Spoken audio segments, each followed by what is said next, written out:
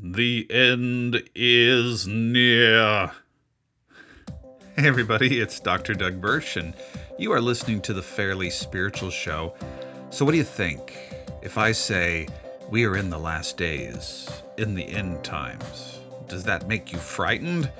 Does it make you think I'm going to start a commune or a compound and wait for Christ's return? What do end times mean to you? There is a lot, and I do say a lot of misinformation when it comes to studying the end times. Here's a hint. End times, last days, those are good things we can be excited about. We'll talk about the end of all things on today's Fairly Spiritual Show. Nothing in this world could separate me from your love. No mountain high or valley low where you wouldn't go to share your love with me. Well, welcome back to the show. I'm Dr. Doug Birch. I pastor a church in the Seattle area. I'm an author of two books. My latest book is Posting Peace, Why Social Media Divides Us and What We Can Do About It. If you've ever just been disillusioned with social media, the divisiveness, the polarization, but you want to know what to do about it, then I really would encourage you to read the book. Works great also with small groups, church groups, any group, really. I want you to read the book. But today I want to talk about the end of all things, end times. Now, some people didn't even listen to this podcast. They turned away when I said the words because there's so much misinformation when it comes to end times. If you were raised in the church, you might even been raised in an environment where they did prophecy seminars, and some guy would come in and tell you who the Antichrist was or who isn't the Antichrist. And there's all these end times tables and such. But I want to just look at end times from the clearest perspective of the Bible. In this sense that there's a lot of things in the Bible that is uncertain. And I'll just bring some things out of the beginning. I'm not going to spend the show talking about this, but I am so not interested in people's millennial or millennialism views. You know, am I premillennial, post-millennial, amillennial, pre-trib, post-trib? Now, some of you are like, I don't know any of that stuff. And I'd say, I'm so glad you're not a part of that kind of argumentation. But there's all kinds of people where, okay, the Bible says that Christ is going to take first in the rapture Christians and believers, and the rest will be left behind for 1,000 years. And there's different arguments to these. And I've actually helped write. I was editing a theology book that gave all the different arguments for millennialism. And some people are, before persecution occurs, Christians will be taken away. After persecution occurs, Christians will be taken away. Somewhere in the middle of persecution, Christians will be taken away. Christians won't be taken away at all. Millennialism, even the whole concept, pre-trib, all that, rapture, it doesn't, exist in the Bible. It does exist in the Bible, and there's all these arguments. What I've found is there's a lot of people who have different opinions on this. The Bible is simply just not that clear on it. I know that'll offend people, but the fact that there are just so many opinions within conservative groups and progressive groups shows me that the Bible just really isn't that clear on it. And if you're someone like, well, it is clear on it, okay, that's fine. But one of my biggest issues has been, so what? It doesn't really matter to me if Christ returns before a great tribulation. And you say, well, why is that, Doug? Well, because in life, we need to be prepared. Whether or not there's some grand tribulation that we escape or we go through, we all know, and if you know anything about history or the present, that Christians are going through tribulations. They go through famines, murders, genocide. Terrible things happen to Christians and have happened to Christians in the past and in the present and in the future. So the idea of somehow knowing whether I will escape some big tribulation or not, influencing how I live, it just doesn't. I'm supposed to live prepared for whatever comes. I'm going to serve the Lord. And that's always been my argument. Well, regardless of your opinions, how does it change how I live my life? How does it change how I live daily? And that's the same with millennial views. And I know some people really get upset with this, that it's very important for me to know that Christ will reign for 1,000 years on earth, and then this will happen, and that'll. I just can't find clarity on that. And even if I did, it doesn't change how I live my life. I have surrendered my life into the hands of God. I will serve him as best as I know how with all my being, and whatever comes, I'm going to receive. Even if you could convince me, well, it's this way or that way after the end of all things, I'm still going to walk in that direction. It's not going to make me go, well, then I'm not going to serve God if it's that. I've just decided to commit my life to Christ. Now, do people want to argue about that stuff, research that? Sure, but I think often a lot of it is not very fruitful, and it's often Christians hanging out with Christians, arguing about things that may or may not happen. And I often think, well, what does it have to do with actually bringing the good news to people who are lost, people who are in darkness? But I want to get at something that is clear, and many Christians don't know this. The Bible is actually really clear about when the end times are ushered in, when the last days are ushered in. The Bible is very clear about when the end times are ushered in, and also about the fact that it is good news. It's not something to be afraid of. It's good news. Now, as a kid, I had got bad preaching about the end times, not from my parents, but just, some evangelist or somebody scaring people online. Whenever there was something going on, the Russians and the U.S. with nuclear proliferation, it's the end times. Whenever someone is acting wicked in the world, there's the Antichrist, and here's what's coming next. And it was very fear-based. And so what did I do? I avoided the issue altogether. I was like, I just don't want to talk about it. But I missed out on how the scripture has some really good things to say about the end times, that when you learn this, you get excited. You're no longer afraid about last days. And so that's what I want to bring to you. A great theologian that talks a lot about how to look at end times would be Gordon Fee. There's others as well. Gordon Fee has radically influenced my view of the end times as he studied scripture and studied the Apostle Paul and Revelations. And so a lot of what I bring to you today is not new to me, or, it doesn't come from me. It comes from others who've spoken into my life. But here's the question. When are the end times ushered in? Or when have the end times been ushered in? And here's the answer. It has already happened. You say, Doug, well, how do you know that? Are you predicting something? No, I'm not predicting anything. And it has nothing to do with the last election or the election before that. The end times have already been ushered in, and I know that because Scripture says that. So I want us to go to the Scripture that just tells us how to view the end times and how this will help you when you deal with people who are, hunkering away and storing supplies and provisions for Armageddon, okay?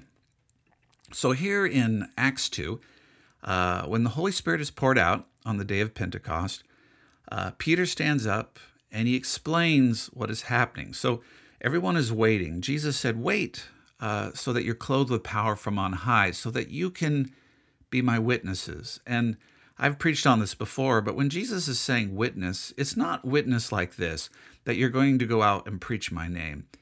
It's witness more in the concept of like a court or legal expression.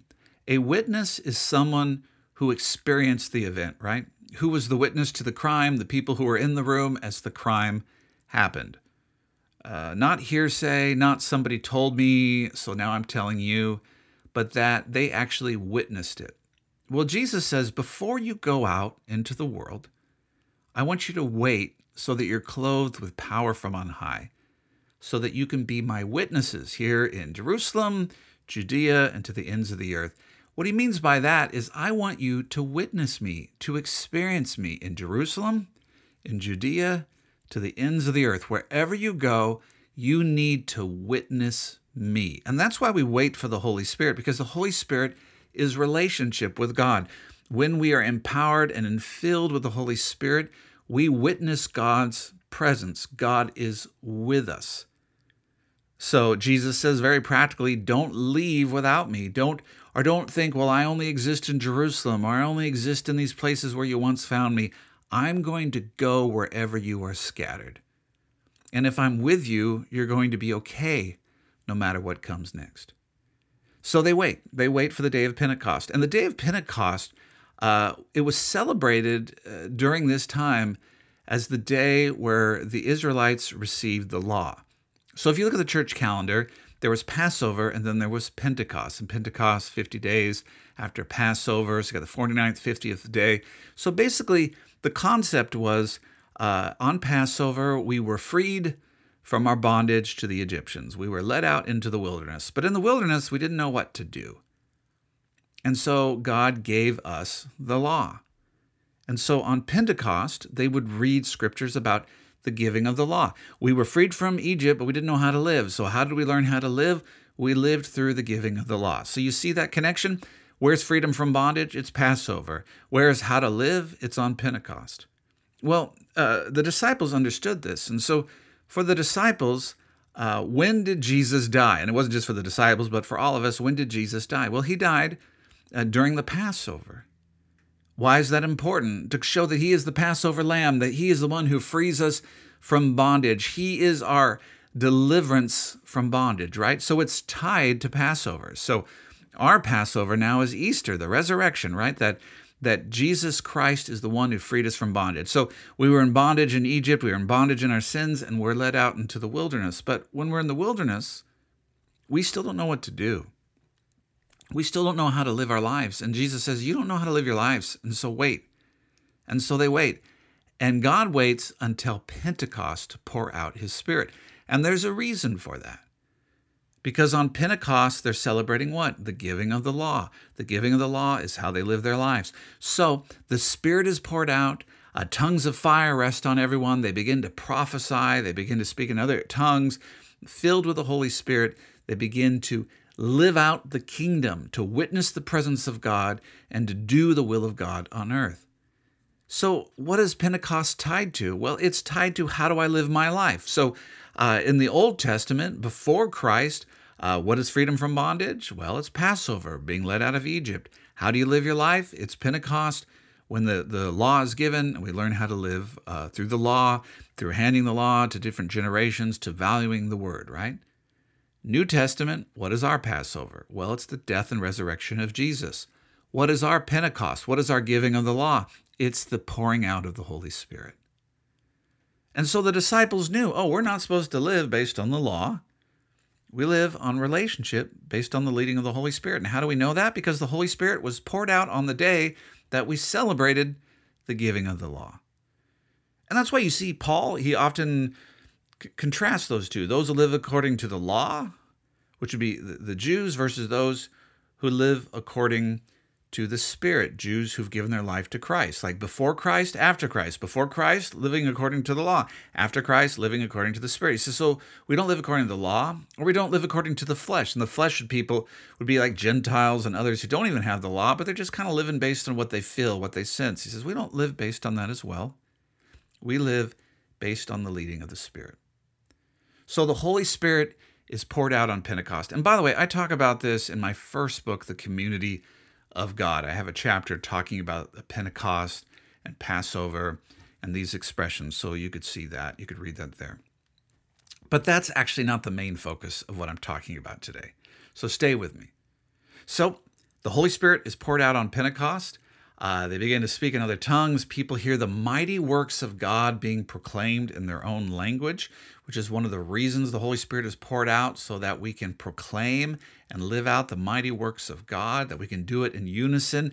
Pentecost is like a restructuring of Babel.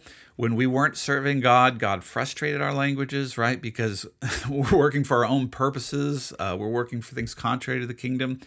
But now that we've been saved and set apart and sanctified, now we are united through the Spirit so that we can reach people of every tongue, every tribe, and of every nation. Acts 2 very much is a reversal of what happened with the Tower of Babel.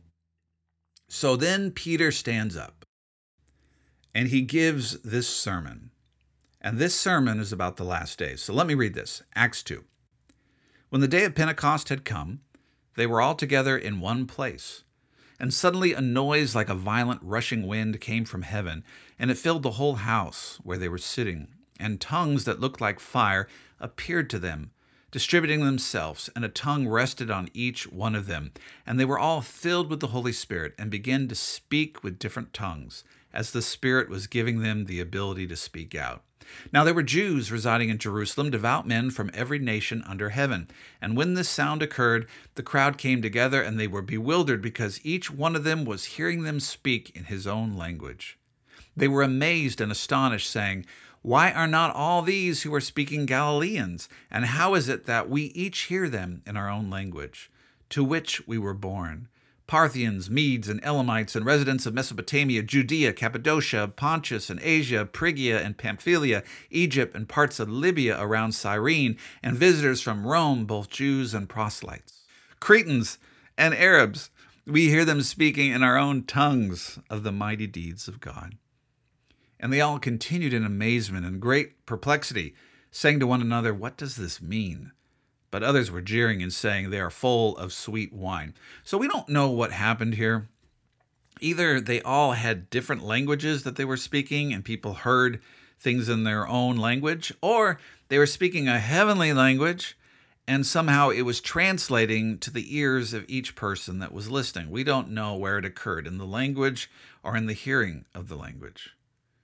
All we know, though, is that the Spirit is poured out so that now the body of Christ in unison can reach every tribe, every nation, every tongue, that every person will be able to witness the presence of God. So Peter stands up and says this, "But Peter, taking his stand with the other 11, raised his voice and declared to them, 'Men of Judea, and all you who live in Jerusalem, know this and pay attention to my words. For these people are not drunk, as you assume, since it is only the third hour of the day.'" I love that line, by the way. He doesn't say, "These people are not drunk because we would never get drunk." He just says it's too early to be drunk. So that's not what's going on. So it tells you a little bit about this crowd, how they were respected among those around them. But Peter says, "For these people are not drunk, as you assume, since it's only the third hour of the day. But this is what has been spoken through the prophet Joel." So Peter is going to tell us this is what's happening. This is what happened in Acts 2 on the day of Pentecost. He quotes from Joel. "And it shall be in the last days," God says, "that I will pour out my Spirit on all mankind, and your sons and your daughters will prophesy. And your young men will see visions, and your old men will have dreams. And even on my male and female servants I will pour out my Spirit in those days, and they will prophesy. And I will display wonders in the sky above and signs on the earth below, blood, fire, and vapor of smoke. The sun will be turned into darkness, and the moon into blood, before the great and glorious day of the Lord comes. And it shall be that everyone who calls on the name of the Lord will be saved." Well, Peter says it right here, inspired by the Holy Spirit. When were the last days ushered in? Right here. They begin right here on the day of Pentecost. Peter points out, Joel prophesied that there would come a day, a last day, where certain things would happen. And Peter is saying, you're seeing it now. And if you look at Old Testament prophecy, there were lots of prophecies about what would happen in the last days. In the last days, God would establish his righteousness on earth. He would judge sin. He would bring Gentile and Jew together at some level under his promises. He would take our hard heart and make it soft. He would abide with us. So there was the judgment of sin, there was the righteousness of God, but there was also the reconciliation of humanity and the reconciliation of one and another, and then also God being in our presence. And so Peter says, this is happening now. And I want to read this again. This is Joel's prophecy. In the last days, God says, I will pour out my Spirit on all mankind. So the Spirit is being poured out on whom? On all mankind, on all humankind. Sons and daughters will prophesy. So the Spirit is poured out so that now both men and women can know the will of God in part, can proclaim the will of God, can live out the will of God. Notice that in this prophecy, it doesn't say, your sons and daughters will prophesy, your sons will prophesy to sons and daughters, your daughters will only prophesy to daughters, or no one in particular. There's no limitations on this. So it means that daughters will prophesy. The Lord will give women things to speak, and they will speak those things, and whoever has ears to hear will listen and be taught by those women. It's very clear here. There's no well, it depends on the hierarchy and who's controlled and the head of the house and the head. There's none of that. It's that all flesh will have the Spirit of God, and all flesh will begin to prophesy, to speak, proclaim, to teach the good news of God to whomever will listen. Your sons and your daughters will prophesy. Your young men will see visions. Your old men will have dreams. Even on my male and female servants. So the lowliest in society, my male and female servants, I will pour out my Spirit in those days, and they will prophesy. You prophesy when you have an audience. You don't prophesy when no one needs to hear it. You prophesy when God wants to speak and work and act through you. Both men and women, in the last days, the Spirit of God is poured out so that we can proclaim and live the good news of God to advance the purposes of God. His kingdom come, His will be done. I will pour out my Spirit in those days, and they will prophesy. I will display wonders in the sky above. Now, this is the part people misread too. Peter is talking about what is happening in this moment. I will display wonders in the sky above and signs on the earth below. Blood, fire, and vapor of smoke. So right now they have tongues of fire resting upon people, just like the cloud that rested upon the Israelites, their encampment as they headed through the wilderness. Blood, the blood of Christ that is shed. The sun will be turned into darkness. On the day that Christ was crucified, the sun, it became dark, things turned dark, and the moon into blood. And I really believe they're talking about this, that there was probably a blood moon around the time Christ was crucified. Everything that Peter is talking about has happened. So he says, before the great and glorious day of the Lord comes. What is he saying? The great and glorious day of the Lord has come to us through Pentecost, through the Holy Spirit being poured out. And it shall be that everyone who calls on the name of the Lord will be saved. So when did the end times begin? They began at Christ's what? Death, resurrection, ascension, and pouring out of the Holy Spirit. The New Testament era is the end times, the last days. Now, there is an aspect of that the last days and the end times have been ushered in, but the fullness of that has not yet been revealed. So Gordon Fee uses this, other people use this as well. George Eldon Ladd uses this. Eldon Ladd uses this, the concept of the already but not yet. In the end times, one of the prophecies for the end times is the resurrection of the dead. Has that occurred? Yes, but not completely. Christ is risen from the grave, but we have a future resurrection to come. So it's already, but not yet. The righteousness of God being established. Has it been established? Yes. A sin has been defeated. Forgiveness of sin has been given. We've been filled with the Holy Spirit as a sign of our righteousness standing before God. The righteousness of God has been revealed, but it already is here, but not yet. There will come another judgment when we all stand before the Lord. Does God dwell in our midst? Yes, He does, but it's still a shadow compared to what is to come. Has there been the reconciliation of Jew and Gentile and the breaking down of dividing walls of hostility between humans and God? That has been apportioned at the cross, but not everyone has received that yet. But I want you to hear me clearly.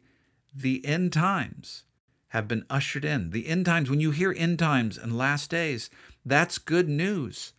Last days, end times, is Christ with us, the Holy Spirit in us, the kingdom of God advancing through us, men and women knowing the will of God, proclaiming the good news of Jesus and walking out the good news of Jesus in their lives. End times is every letter written in the Bible, every gospel written in the Bible, every story in the New Testament is an end times presentation. Living in the end times is good news. The rest of that stuff is so secondary to understanding this reality. And so many Christians, if I say to you end times, or the theological word eschatology, which is just another way to say studying the end times, they don't start here. But this is the good news. Peter can stand up and say, you know what's happening right now? That we're filled with the Spirit, that men and women, young and old, male and female, masters and servants are all filled with the Holy Spirit and now prophesying and living out the voice and the will of God. You know what this is a sign of? This is a sign that what Joel prophesied is coming about, that these are the last days and the end times. That's where my focus is going to be. All of us will live a last day end times, right? If Christ doesn't return before we die, we'll face our own last day, and we're all closer to our last day than we were the day before.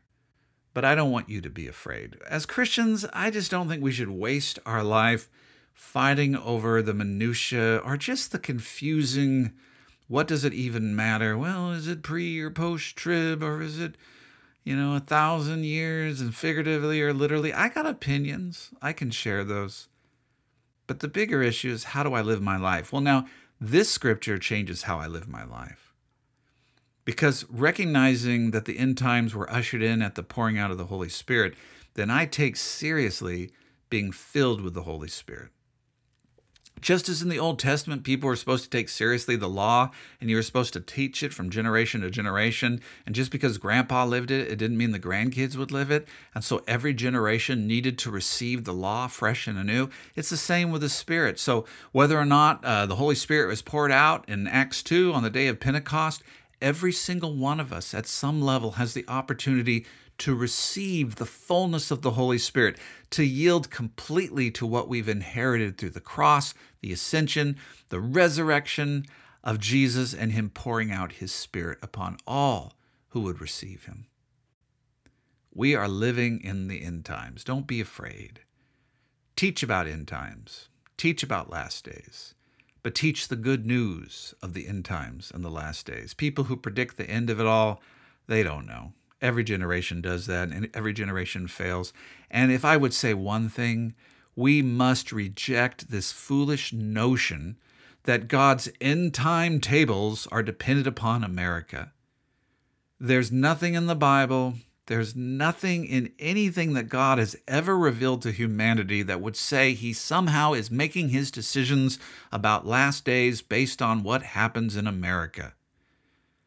America is no more important than any other country. Canada gets just as much as importance.